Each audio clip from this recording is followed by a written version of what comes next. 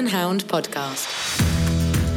Hello and welcome to the Horse and Hound Podcast. I'm Pippa, Roome, magazine editor here at Horse and Hound.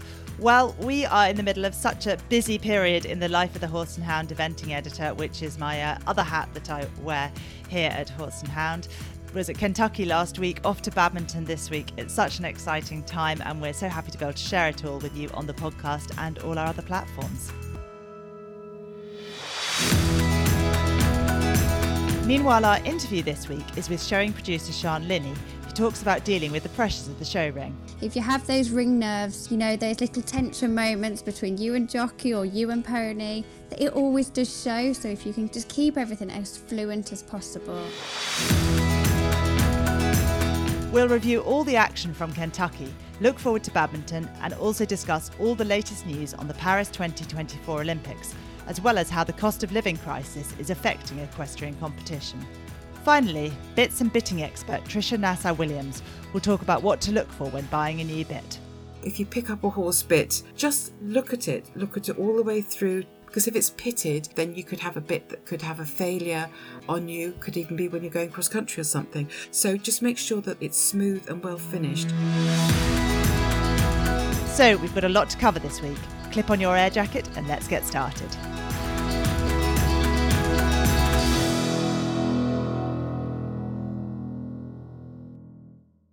Hello and welcome to this week's Horse and Hound guest interview. I'm Alex Robinson, showing editor here at Horse and Hound. I hope everyone's having a great time getting back out and about in the show ring. We're very much into the season now with Royal International qualifiers underway. A few Horse of the Year show qualifiers have taken place too. And we're gearing up for Royal Windsor next week, which is so exciting. That's the first biggie in the calendar. And I can't wait to be there on foot reporting and scouting out all the best stories and hearing who's going to win. So this week we're joined by a very special guest, pony producer Sharn Linney. She's one of the best pony producers in the country. She's led and produced ponies to titles at Horse of the Year show, Royal International, the BSPS Summer Championships, among others. So hi Sharn, thanks so much for joining us. How are you? I'm really good, thank you, and hope you all are too. Perfect. And as I said, so Sharn, you're known for producing mini ponies. You're probably best known for taking the lead on the lovely Thistledown Van der Vaart, who was Hoy's Supreme in 2017. But I know you've also had a host of other wins at Hoy's. And we're very lucky to have you here to discuss mini pony production today. And hopefully there's some tips our listeners can take home. So Sharn, how did you actually get into producing ponies and why did you kind of go down the mini pony route? Well, basically, it was one of those things that just happened, if you get what I mean. I've always done ponies, always ridden all my life, and I was working as an accountant for my uncle, doing accountancy, alongside running ponies at home, and I was leading a friend's ponies, and we qualified them for Hoy's, which was absolutely amazing, and we went on to win, and it was like winning the X Factor, and so since that day, we went absolutely crazy with production ponies, and I love my mini ponies. I love working with children, and it's full steam ahead from then, really. And as I said before, Hoy's 2017 was your first Supreme win there, and that must have been absolutely amazing. I know Thistledown Van der Vaart, who's known as Charles, has become one of the most consistent ponies on the circuit, and he's still out and about there today. Can you just tell us about that experience and, what it was like to win that big title? Winning the Supreme at Hoy's is absolutely incredible. I never ever thought it would happen to someone like me. It was just the best feeling, and with a pony that absolutely means the world to me. I absolutely idolise Charles, and everybody knows that, so it was something very, very special. Wow. And Sharn, mini classes are as competitive as ever in 2022, but how can someone tell if a pony's going to make a top level lead rein or first ridden? And are there certain traits you'd look for in a young pony, that you're scouting out as a potential mini ride? Yeah, absolutely. I mean, the pony, yes, conformation and everything has got to come into it. But I also think for a mini pony, they have to have the right attitude. You've got to put small children on these ponies. So you have to feel very confident in the fact that they're going to cope with the environment and are going to manage what we throw at them. As long as you do your preparation at home, Yeah, that's the main key is prepare as much as you can at home, and go for it. Give it a go. And how might you tell if a pony will make a lead rein or a first ridden? So, you know, we might have a parent at home who's got a pony and isn't sure which kind of class it's best suited to. Are there certain characteristics that tend to suit a pony better as a lead rein and others which make them more suitable to going off the rein? Yeah, absolutely. Again, temperament comes into that as well.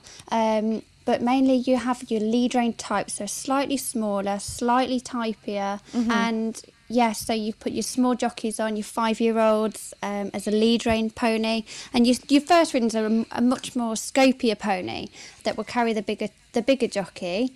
Yeah. Super. And I can imagine it's a really hard job as a handler to, you know, ensure that you're doing the right thing in the ring. But are there any common mistakes that you kind of notice handlers often make, and other things that handlers should definitely avoid while they're showing in the ring?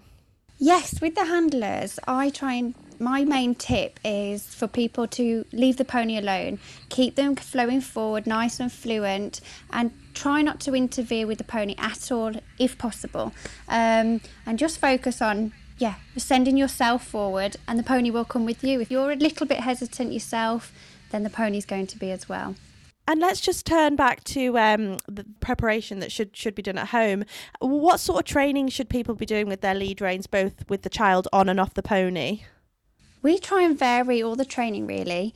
Try and do bits in the school yourself without jockey on, so you can get your confidence with the pony before you pop a jockey on.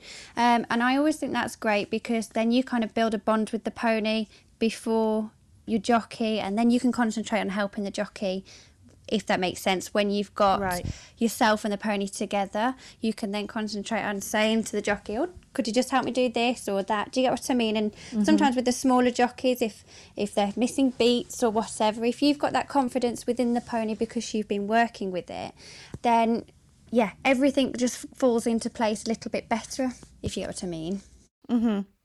And these mini classes seem to be getting bigger and bigger at the county shows. How can a combination make a lasting impression in these classes? I can imagine it does vary from your mountain and moorland ponies to your show ponies, but say you're in a big class with your child and your lead rein pony, how can you make a strong impression and kind of impress those judges?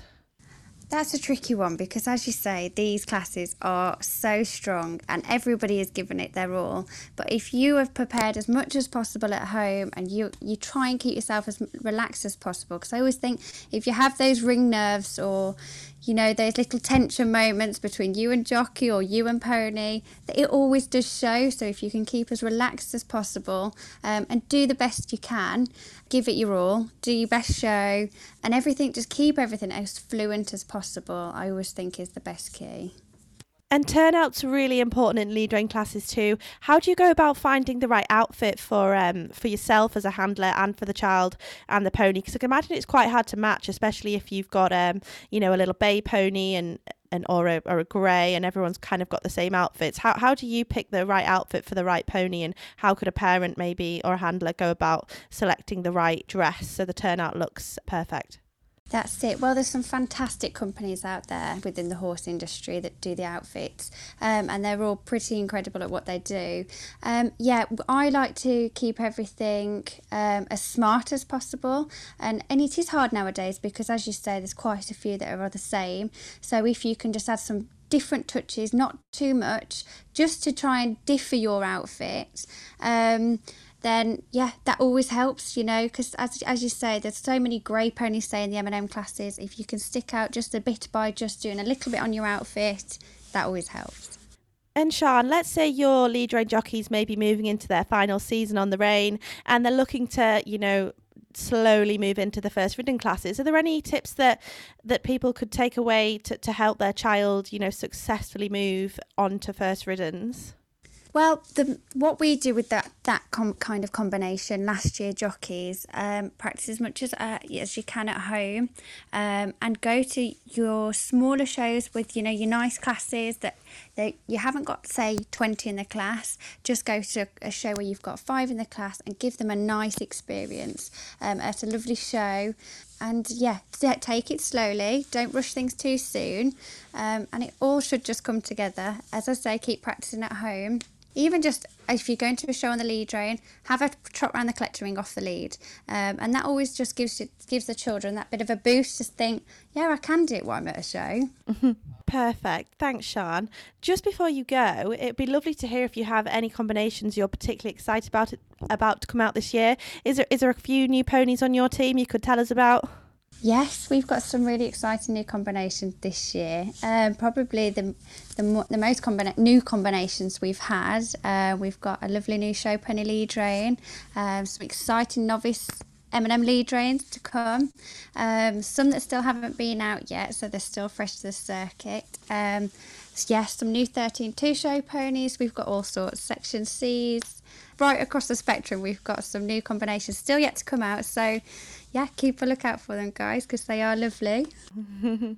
Well, thanks, Sharn. Thank you so much for those tips. And, yeah, we can't wait to hear about your team and how you're going to get on at this show season. Thanks, Sharn. Thank you so much.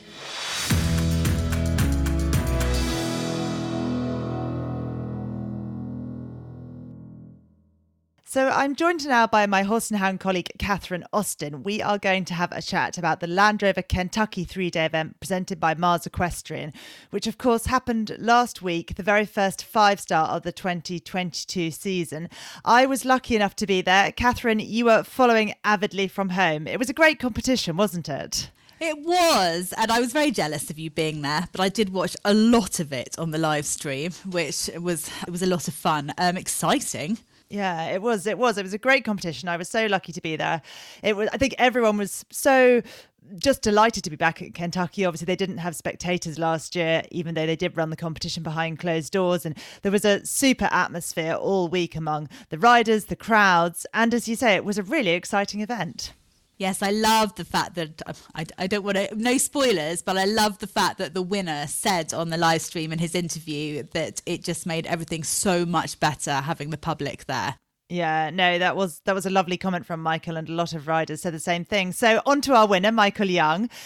He is just phenomenal, isn't he, Catherine? I mean, ridiculous. What a man, what a horse, what a competitor, what a horseman. He led the dressage on 20.1, a superlative record-breaking, well, no, not a record-breaking dressage score, but a record-breaking finishing score. And he completed on that. You cannot ask for more. And he was so far ahead. I mean, this combination lost out on a win at the Tokyo Olympics because they broke a frangible pin. This time, he could have broken a frangible pin and still won.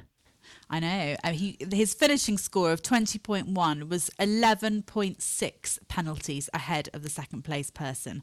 Wow. What a luxury it must be to go into the final show jumping phase. I mean, not only as an extremely good show jumper, but with 2 fences in hand. How lovely that is. Of course, he didn't need them. He is a real joy to watch, and you have an enormously safe, comfortable feeling watching him because you think, oh, well, let's just watch it and enjoy it. Yeah, and there was never a dodgy moment all weekend in any of the phases, I don't think. So hats off to Michael Young. He started as the favourite. I think EquiRatings, the data analytics company, gave him a 41% win chance, and he, justified that very strong favouritism for sure. And how lovely that Britain's Yasmin Ingham, riding the most gorgeous horse, Banzai Dulois, who was competing at his first 5-star, having won Blenheim 4-star long last year, finished second. She was tremendous, I thought. She rode beautifully, with great judgment, with skill, with bravery, really nailed it. Good girl, well done. Yeah, and was super composed all week. She rode like a really experienced rider. And we said to her after the final show jumping, were you nervous? And she said she'd barely eaten for 3 days and was looking forward to being able to tuck into some solid food after just living on water and energy drinks. But she didn't ride as if she had any nerves. She gave the horse confidence, I think, every step of the way across country. And sometimes, she just gave him time to see the questions and really relied on his scope, that she didn't need to be punch, punch, punch and be super aggressive, which young riders can sometimes be when they don't almost need to be in their early 5-star runs. But Yaz didn't do that. She let the horse look, obviously helped by the fact he is very scopy, so she didn't have to be super aggressive. He's a very fast horse. They were a few seconds over the time, but that won't be worrying Yaz. There'll be no problem with that pair making the time in the future when they both have a little more experience. But it was an incredibly impressive performance from the youngest rider in the field. Yes, and how lovely for the horse's owners, Sue Davis and Jeanette Chin, to know that they've got a really competitive 5-star horse, because you don't know. However brilliant a horse has been on the way up to that level, you don't know until it gets there. Yeah, and he was bought as a horse for the top level. You know, they've always said he's a Paris prospect, and he certainly sort of justified that label this weekend, I think. Quite. There's a long way to go until Paris. You'd be thinking World Championships in Bretoni, possibly. You know, we have Badminton this week. We have an extraordinary amount of wonderful British combinations to watch, but they are the first to put their 2022, punch out there and say, look at us, we're really worthy. Definitely. I would be saying the odds are in her favour for maybe an individual spot at those Bretoni World Championships, as you say. Other Brits there, Catherine. Pippa Funnell was on great form all week, wasn't she? I bet it was really fun to have her to talk to after each phase, because she is such a good communicator and speaks so well about her horses. Well done, Pippa. She is the only person in the world to have had 2 horses at Kentucky and to have 2 horses at Badminton this week. It's like 2003 all over again. Yeah, exactly. And yes, she was on great form. These 2 very different horses. Maya's Hope, quite an experienced horse, but one who can be quite strong and really take on the cross country in a headstrong fashion. And, she had some time faults on him and said she could have gone faster, but she's not a rider who likes to take a lot of chances and a lot of risks. And he wasn't backing himself off. She said after the Head of the Lake, which was a bit of a twisting, turning water question, she let him run on down to the next big oxer and he didn't back himself off, hit the front rail quite hard. And she was like, oh, okay, no, I can't just let you get on with this. So she did just make sure of the fences, but he gave her a good ride, gave her confidence for Maybach, her second horse. He's a younger horse. It was his first 5-star. He did tire towards the end of the course, but she really nursed him home, and he jumped a great clear on Sunday as well to finish 6th. Yeah, that was a very eye-catching show jumping round. Well done to both of them. I really think Pippa makes no secret about the fact that she needs confidence cross-country, despite her endless experience, and what a boost going into Badminton to have done so well at a 5-star the week before. Definitely. I do hope Pippa's going to get a couple of good nights sleep. It's Monday as we're recording, although this won't be out till the end of the week. And I spent the night on a plane. So did Pippa. And she said she hasn't been sleeping well all week. She said her nerves are getting worse, not better with age. And she's not sleeping at night now with her nerves. So I hope she's going to at least get 2 or 3 nights sleep before the Badminton nerves kick in too hard. Oh, you'd be pretty wired, wouldn't you? That's the problem. Yeah, definitely. Bless her. So we also had Sarah Bullymore there for Britain. She started out really well in the dressage, didn't she, Catherine? Super test, yeah, lovely, very, very enjoyable to watch. She produces him extremely well in this phase.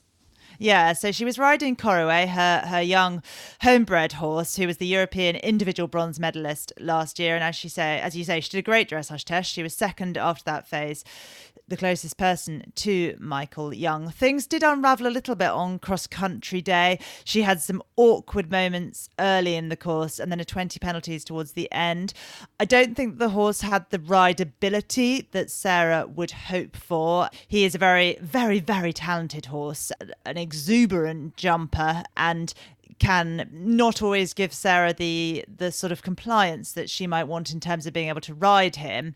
And I think maybe that showed up a little bit this weekend, and it's something Sarah will be looking to address in her training going forwards. And I think just at the end of the course, he got a little tired, and where normally his real natural ability would allow him to jump himself out of trouble, he couldn't because he had tired a little, having over jumped at the beginning of the course, and so ended up with that 20 penalties. But I think that he is still a very exciting horse for the future. He's got that real quality in the dressage, and he can be even better than he was in the dressage at Kentucky. And if she can work on that rideability in the cross country, I do think they have it all there for the future. Yes, I wonder if he will learn that he can't just rely on his scope. I mean, that's a rather human thing to say about a horse, but he has such scope and he clearly knows it. Maybe he'll learn to listen to Sarah and take a little more direction, because it's all there, isn't it? Yeah, definitely. And as you say, it is all about listening to Sarah. She very much says that he thinks he knows best. And there have certainly been stages in his career before where he's thought he doesn't really need mum on top. And then he's come through the other side of those. So hopefully that's a phase he'll go through and come out of again at 5-star. Yeah, that was Sarah Bullymore's weekend. She finished up 20th, so not a disgrace by any stretch of the imagination, but not the result you'd hope for, putting a horse on the plane. A quick word about the home side competitors, Catherine. Who did we have up there for the US? Well, Doug Payne is the new American national champion. He finished highest place in 3rd on Quantum Leap. I don't know Quantum Leap as well as I know Doug Payne's other top horse, Van Diva, whom he rode at the Tokyo Olympics. What do we say about the Americans? Good effort, but they're still a way off winning Kentucky, which is such a shame for them. You know, Boyd Martin won the inaugural Maryland 5-star last autumn, which was a really big deal. And they would have been, well, even with Mickey Young in the field, they would have been hopeful, I think, of, well, winning or finishing second at least. The Americans in general who have finished in the top 10 mostly are the people that we would expect to see there, the very experienced ones. Doug Payne, Boyd Martin, Buck Davison, Will Coleman, and a little bit actually further down, Philip Dutton, who was one of the very few to go clear inside the time across country. But you have to say that where are the chasing pack? Yes, some things didn't go right for certain people, and that can always happen. But for a country with so much resource and lots of talent and lots of help, where are they? Yeah, I have to say I agree with you, Catherine. I am very much looking forward to seeing Tammy Smith and My Bum and also Ariel Gould and Lael Masterplan at Badminton this week, and I kind of hope they might be the chasing pack. One rider who I did really enjoy talking to from the US this week was Alex McLeod, who finished up just inside the top 20. I don't think she's necessarily the future of US team riding. She's a full-time vet, so not a full-time event rider, but an amateur making a go of it with one horse who she has a great partnership with. And she said after the cross country, he's a scrappy little horse and it was a scrappy round, but he gets it done and he just loves to keep going for her. You know, she chipped in 2 strides in a couple of places where she should have had 1, chipped in extra strides in the show jumping, but he does just keep going forward, and a really creditable round for her with 11.2 time faults cross country. She was best of the home side 5-star first timers, so maybe not the future of American team riding, but a fun rider to watch for a few years, I think. And we should mention that Boyd Martin and his lovely Tsetsaleg black horse, they were also clear inside the time cross country, a really polished grown-up performance from them, and that should be noted. Yeah, and Boyd was sort of laying to rest the ghosts of last year when he and Tsetsaleg fell late on the cross country. He did have 2 show jumps down, which was disappointing. And yeah, Philip Dutton also inside the time, obviously very experienced rider with the ex-racehorse Sea of Clouds. He's also at Badminton this week. So yeah, I agree with you. The Americans are still not quite where they would want to be, for sure. I tell you who, fair play to Ireland's Joseph Murphy, who finished 9th on Calmaro. I mean, his clear show jumping round was interesting. It does not look the easiest horse in the world, has quite a distinctive individual style of jumping, but well done to Joseph. And they survived a couple of dodgy moments cross country, 9.6 time penalties, but 9th place in a 5-star is not to be sniffed at. And we know and love Joseph. He's a great horseman and always a nice person on the circuit to see around. Yeah, definitely. I was impressed with Joseph's riding this weekend because he managed to be both sympathetic to a horse who is green at this level and was at times over jumping because of that greenness, and also competitive. And it's not always easy to match those two things, is it? Sometimes by being sympathetic, you have to take the competitiveness away, and he managed to still be competitive. And as you say, finish 9th. So good for him. Well, Catherine, I think that's the main players from Kentucky covered off. Obviously, lots more coverage in Horse and Hound magazine this week, as well as our full badminton form guide. So I think we have to say goodbye to that 5-star, and we will be at Badminton this week. Well, that's the thing. It's straight on to the next 5-star. What a joy to have badminton back. You and I will both be there. I hope you get a little bit of sleep before then. Otherwise, I'll have to poke you with my pen to keep you awake. But looking forward to seeing you. I'm very much looking forward to being poked with your pen at badminton. Oh dear. See you then.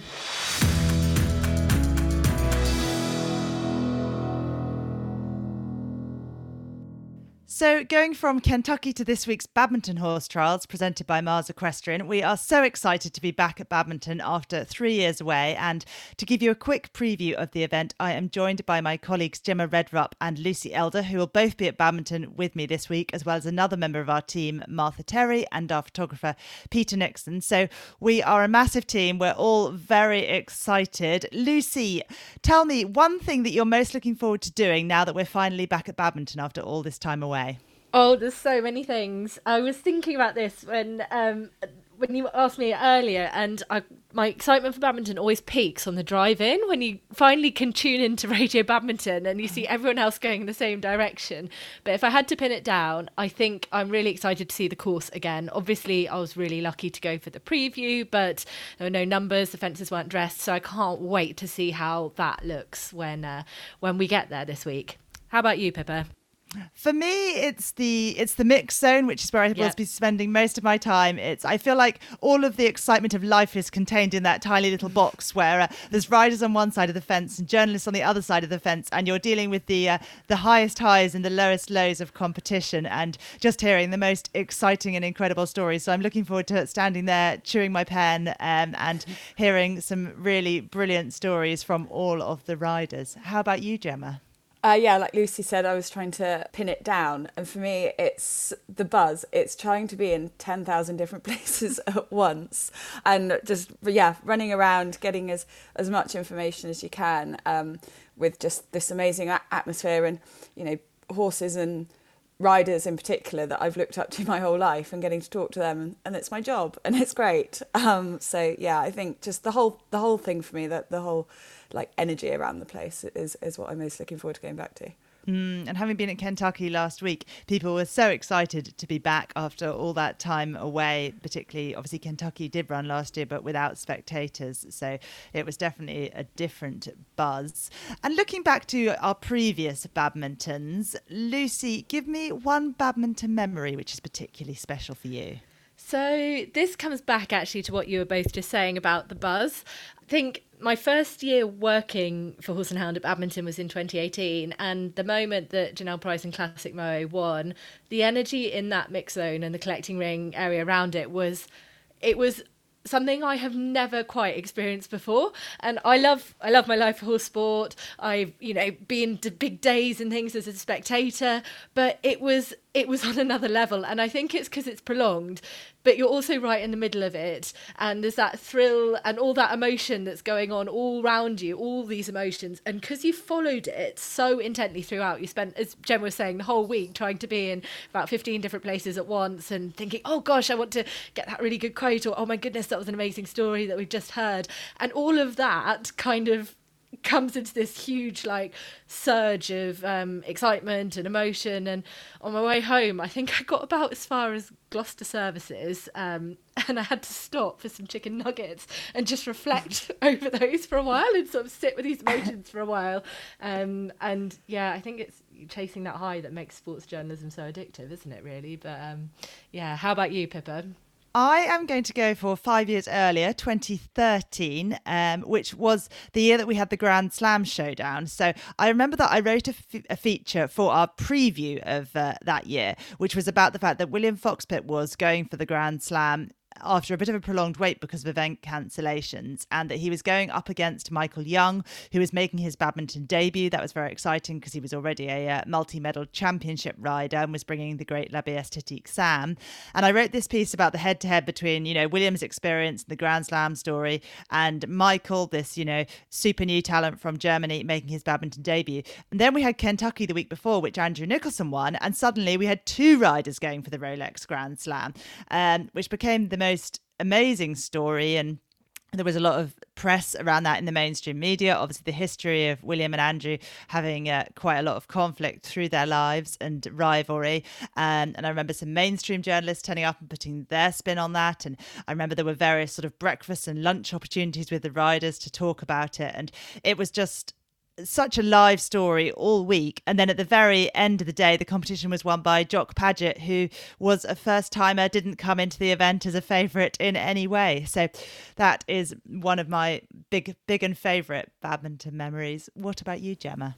On a personal level, it would be Piggy March, or French as she was then, winning in 2019, and actually which makes her still our reigning badminton champion on Veneer Chimera, and also Andrew Nicholson's win in 2017 on Nereo after God knows how many years of trying. But for me, on its more personal level, I actually groomed for a rider there in 2009, Richard Jones, who's competing again this year on Alfie's Clover, and that was, I worked for Richard at the time as a working pupil, and getting to groom at Badminton and walk through, you know, the famous archway and have your horse in your horses that you're looking after in those amazing stable yards was just like a real pinch myself moment for me. And he completed as well on Inca, so it was really exciting, and actually jumped clear cross country, so I'll never forget them coming through the finish like we see so many people doing at Badminton and just jumping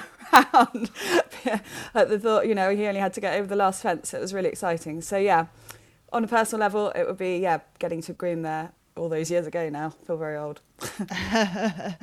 Oh, well, yeah, Richard Jones with Ink and Winter. I remember him too. And he was a grey, Gemma, so you probably had your work cut out keeping him clean.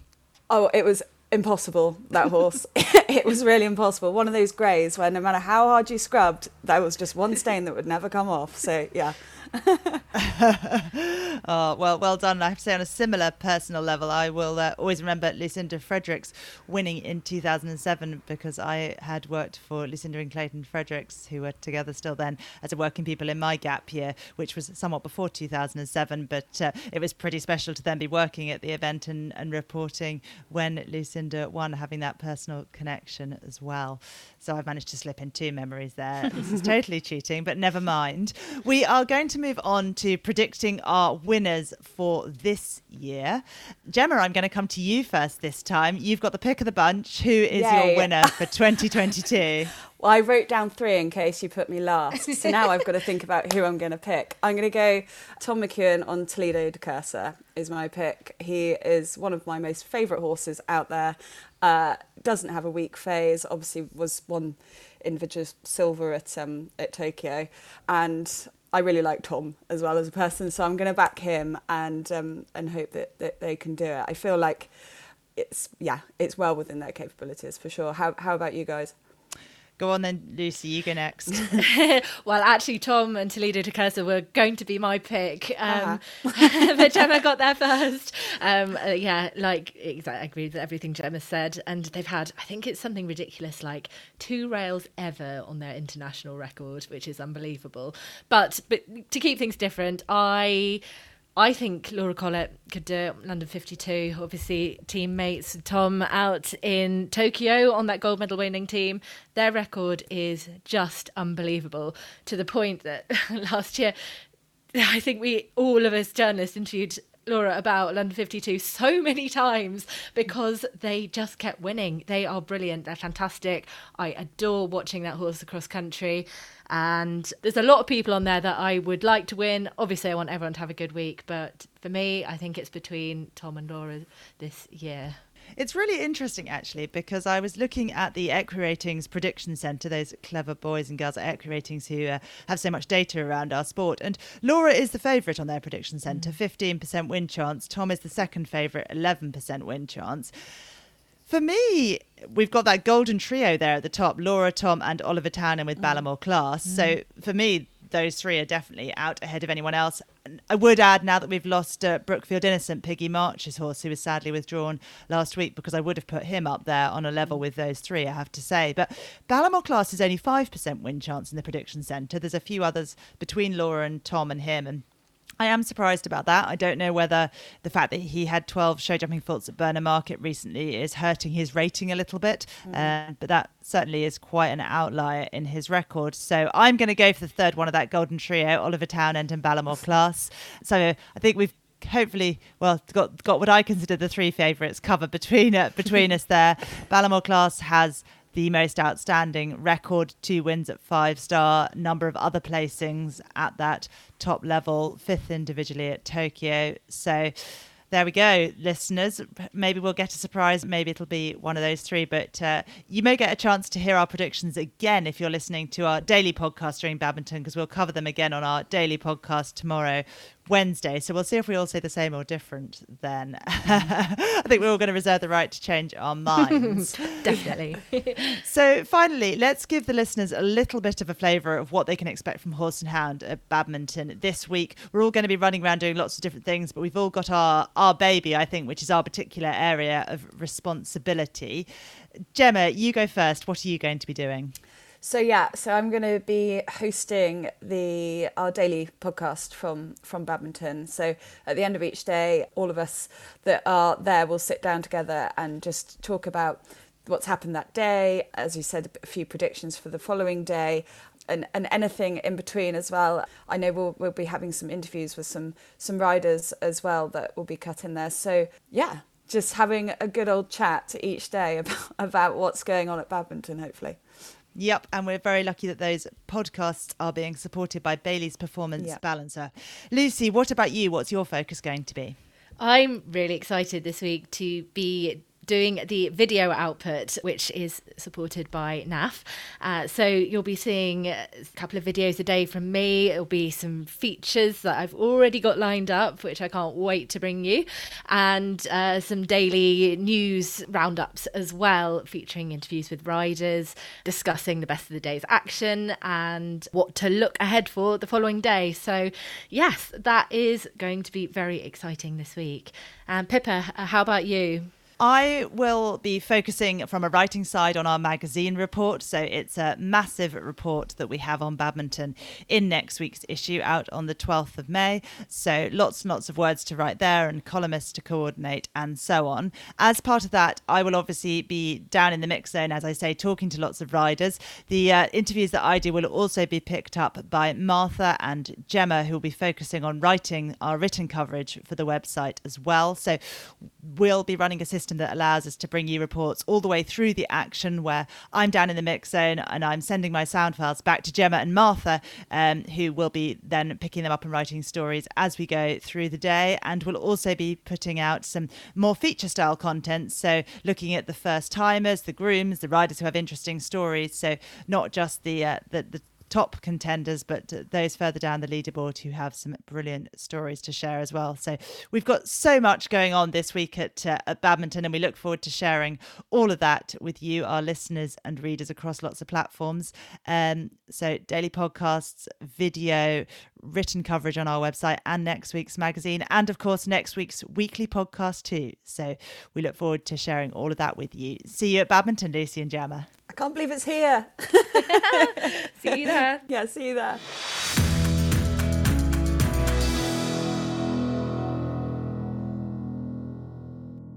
So I'm joined now by all three members of our news team to look at the stories they've been collecting over the past week. Hello, Eleanor, our news editor. How are you? I'm all good, thank you. Had a good week. Have you had an amazing week on the other side of the world? Yes, just been chatting with Catherine about that here on the podcast. But had a really great time at Kentucky, and now looking forward to badminton. So it's all happening. It's non-stop.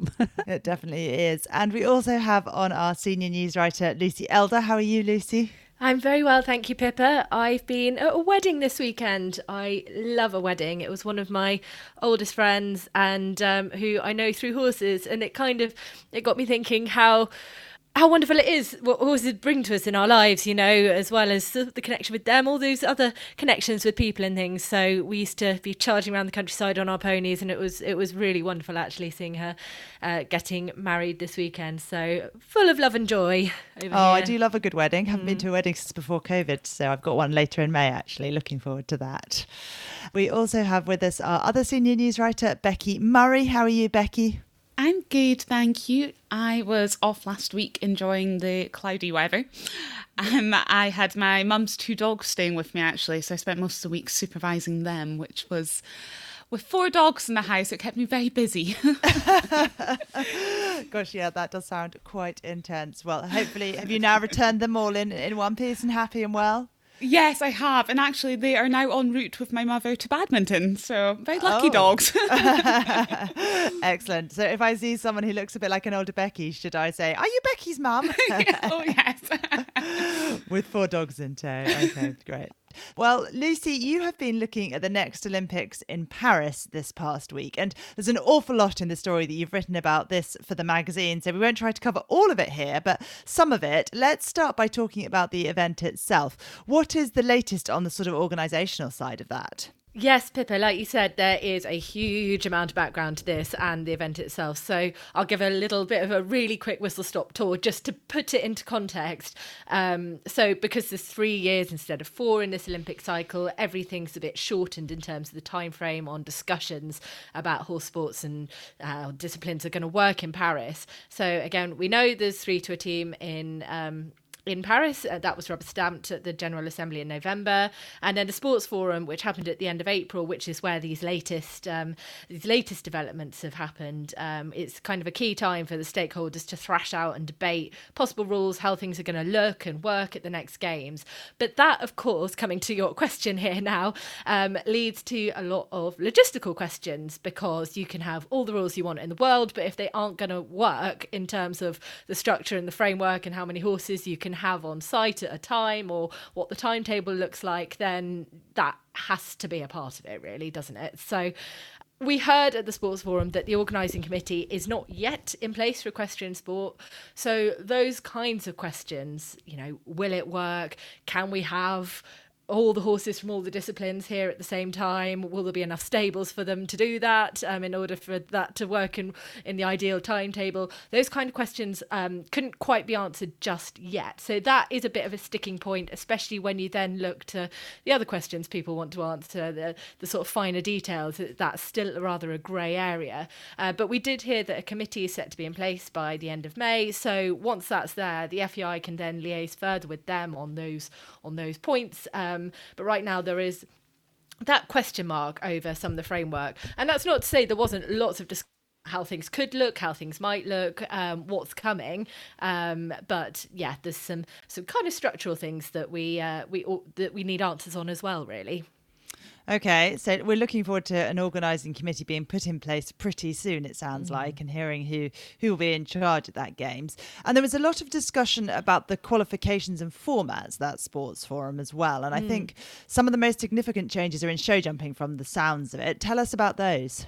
Yeah, so the big one here was the suggestion to swap to have the team final before the individual final, which was the case at Games before Tokyo, and again is kind of a natural progression to having the biggest course, the individual champion crowned right at the end. But again, they said they tried it at Tokyo, and that's why you try things, you find out what works, what can be improved on. So which really is what the Sports Forum is all about, which is why I find it quite interesting and exciting. These aren't firm things that are definitely happening. This is rather one of the big milestones, if you like, on to give an impression of how things might look, what's being talked about, what's going to be refined over the summer before it's given a definite answer again at the General Assembly in November.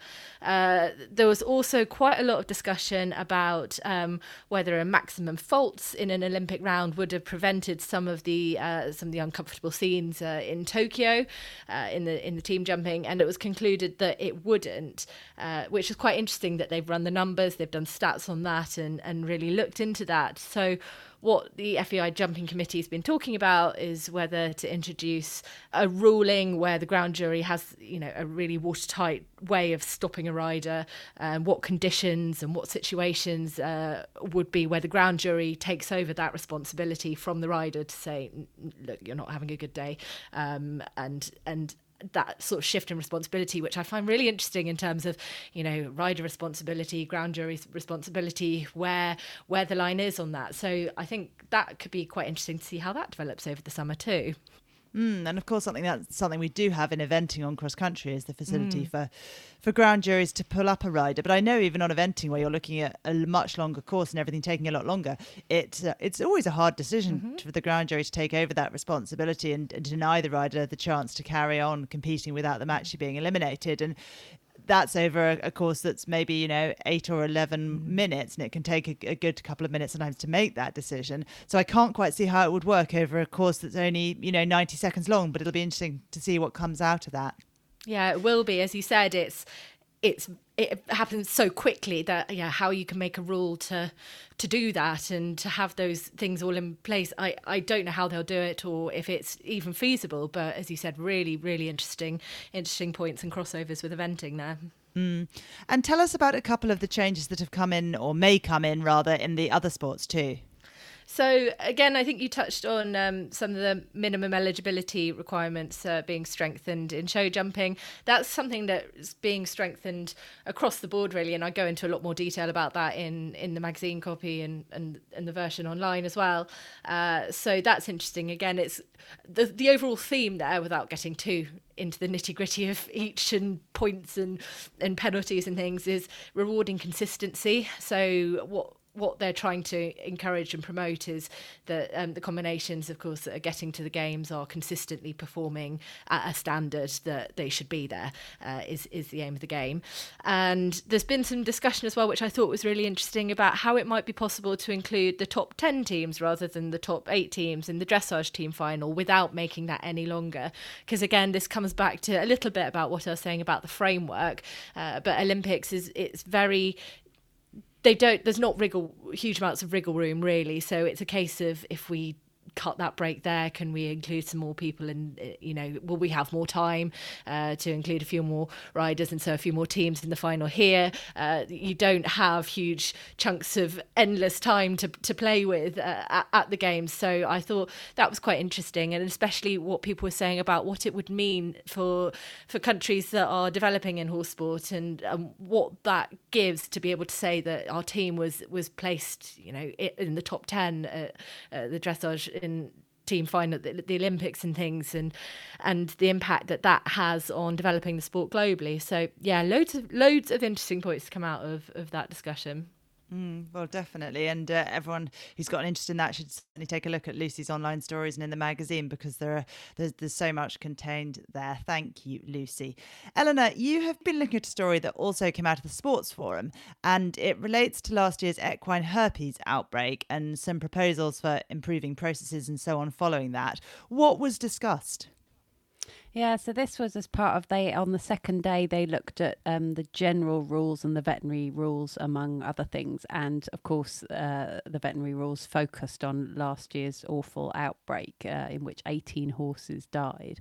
And the veterinary director, Jenny Hall, said, everyone worked hard to get over that outbreak, and now it's about how we move on.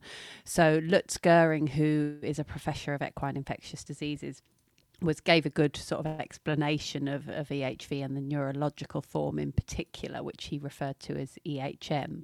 And he was talking about sort of what happens and what the danger points are and how it's spread. And he did talk about the fact that there are a number of vaccinations against EHV, but that none of them claim to prevent the neurological form of the disease. He was saying that if a horse is vaccinated, it will help reduce the number of horses in an outbreak who get EHM, but would not abolish it or wouldn't prevent an outbreak completely. And I think it's something we're really familiar with now in the world of COVID, is that even sort of widespread or compulsory vaccination isn't a silver bullet to put an end to a disease. And that was something that was being warned about, wasn't it? Yeah, so his way of looking at it was it takes a whole village. He was saying that you would need vaccination coverage of over 85% of horses, but also everyone has to have what he called a concerted effort. So you've got to comply with all the protective measures and all the things that have been brought in and be a bit proactive, but also, best practice biosecurity and considering like the physical distance and the physical barriers between horses at events are important. And also if a horse who has got the virus has to be moved into isolation as soon as possible. All those things, you can't just vaccinate and go, oh, it's all fine now. You have to do sort of all these different things as well.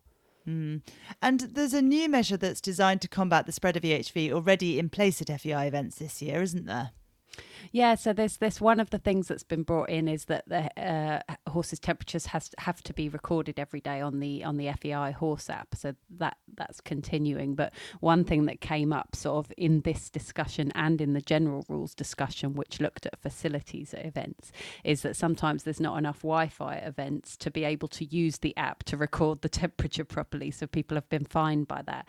So they're going to look into all these things, and the FEI veterinary director, Göran Ekstrom, put forward two proposals that could be considered. One is that the FEI will just keep looking for more input and reviewing the situation, and defer any rule proposal on mandatory EHV vaccination to next year's General Assembly at the earliest, or possibly they might introduce mandatory vaccination from 2025. So it's all a bit sort of see what happens, basically.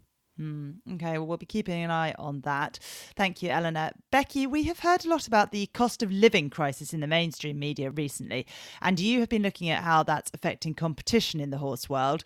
The cost of fuel is obviously a big one for people driving around in big lorries or even small lorries and trailers and so on. Can you give us some of the facts and some of the opinions around that you've been looking at this week? Absolutely. So according to the AE, in March, the average UK fuel costs were 163.8 pence per litre for petrol and 173.8 pence for diesel. Now, if you compare that to March 2021, it was 125.3 pence for petrol and 128.2 pence for diesel.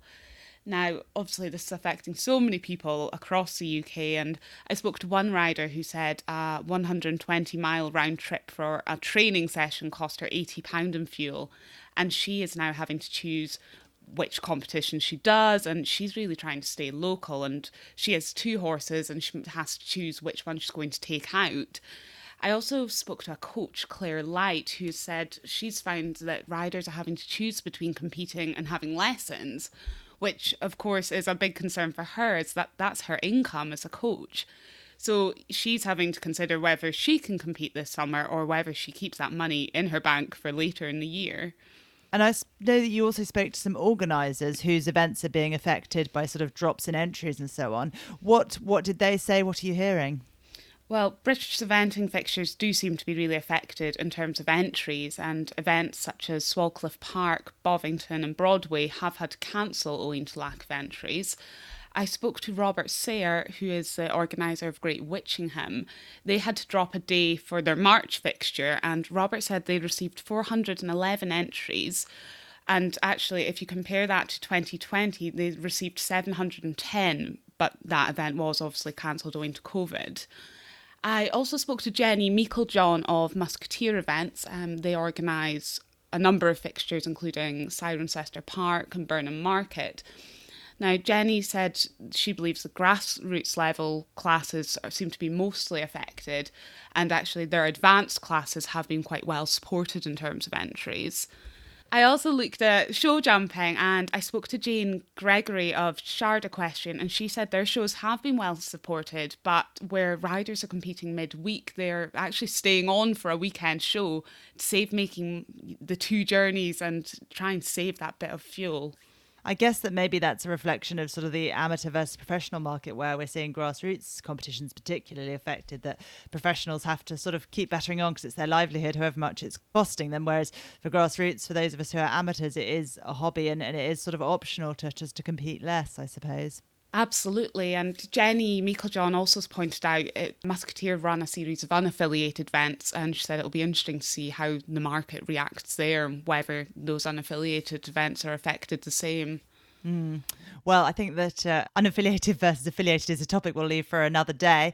It's a big one. But final question for you, Becky, on this story. One of the angles you also looked at was how all this impacts volunteers and judges. What were people saying about that? Well, Jenny said the issue around finding volunteers isn't a new issue, but this has been exacerbated by fuel costs. I also spoke to one judge, Zara Polly, who does showing and British dressage judging, and she said she is having to do less judging this year. Simply, she can't afford to do as many shows, and where, she's spending £80 on a tank of fuel. Wow, yeah. And I thought it was quite interesting that Jenny also mentioned that maybe we could be clever about how we use our volunteers and looking at some ways that we could maybe make do with fewer jump judges, for example. So do pick up on all that in Becky's story in this week's magazine. Thank you very much, Becky, and thank you to Eleanor and Lucy for joining us today too.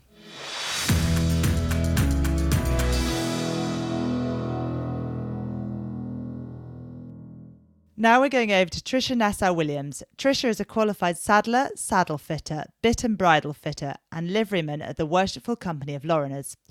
She's lectured in lorinery, that is, bits and bridling, to saddlery students at Capel Manor College for many years. Having previously run her own retail saddlery shop specialising in lorinery and saddle fitting, she now works as the field officer and lorinery consultant for the British Equestrian Trade Association. Over to you, Tricia.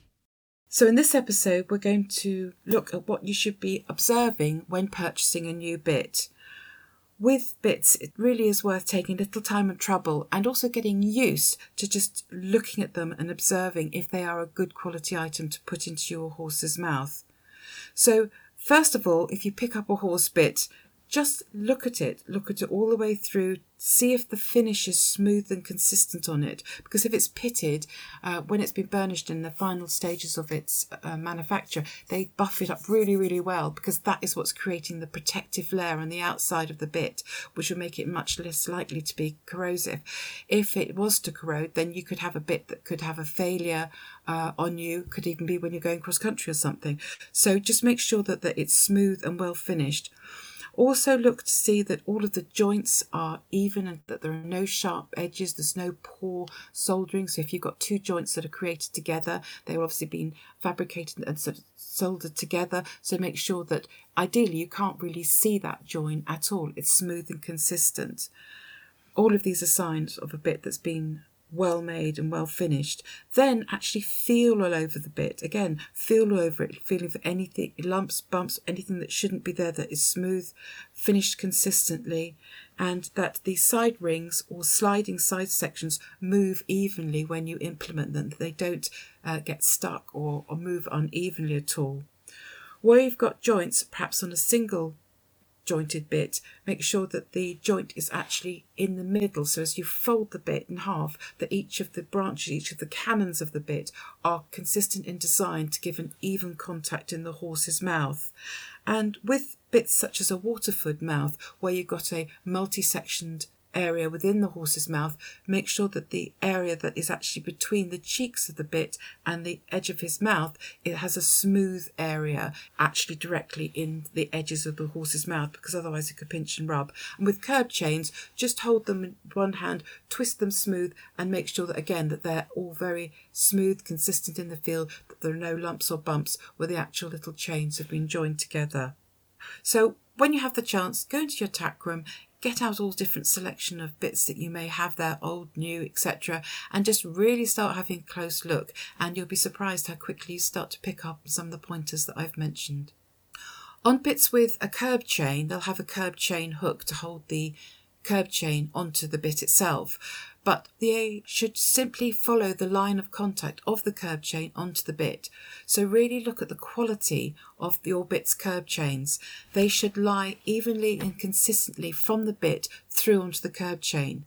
Poorly made ones will stick out at odd angles, sometimes they'll be on upside down, or they will actually make the fitting correct alignment of the curb chain around the horse's chin groove incorrect. So again, just take that little bit more time, a little bit more awareness to have a close look at that next time you're using a bit with a curb chain. So I hope that you found that useful and interesting. To find out more information of where you can seek services to help you and your horse with saddle, bridle and bit fit, please go to beta-uk.org and search our members directory. BETA are the British Equestrian Trade Association, here to serve you and your horse. Look out for the big BETA logo when you shop in store as a sign of a good approved retailer. See you next time. Thank you, Tricia. Tricia will be back with us next week to finish her mini-series by talking about the part of the rider in the use of bits and bitting. Our interview will be with Scott Brash, looking forward to the Royal Windsor Horse Show, talking about his current horses and giving some insight into how he trains. Plus, of course, we'll review all the action from Badminton. And don't forget, we had the daily podcast from Badminton all this week, supported by Bailey's Performance Balancer. See you there, or see you next week.